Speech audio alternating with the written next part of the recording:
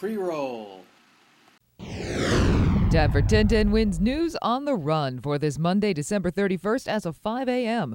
I'm Kathleen Marple in for Judy DeAngelis. An 11-year-old boy in stable condition after a horrible incident in Queens. The doorbell rang and the child came to the door to answer the door and they shoot him right in his chest. Springfield Gardens neighbors tell reporters the boy's older brother had been involved in a violent feud and this could be retaliation. Looks like a good night to drop a ball. It's not New Year's Eve unless the ball drops, and it looks like the ball's going to drop. The new, brighter-than-ever Waterford Sphere passed its final test yesterday. The weather's cooperating. Hundreds of thousands due at the crossroads of the world tonight. 1010 Wins and 1010wins.com will be there too, so keep it locked. Pakistani election officials want to delay next week's parliamentary vote. Benazir Bhutto's party chose her son to succeed her. My mother always said, democracy is the best revenge. Bhutto's and other opposition groups want that vote to go on schedule.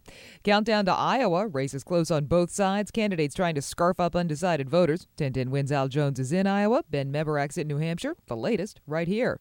See a movie this weekend? A man only has one lifetime, but history can remember you forever. Nicolas Cage's National Treasure Book of Secrets topped the holiday box office, $36 million.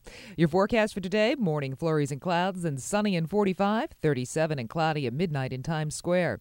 That is your 1010 Wins News on the Run. I'm Kathleen Marple. Have a great day.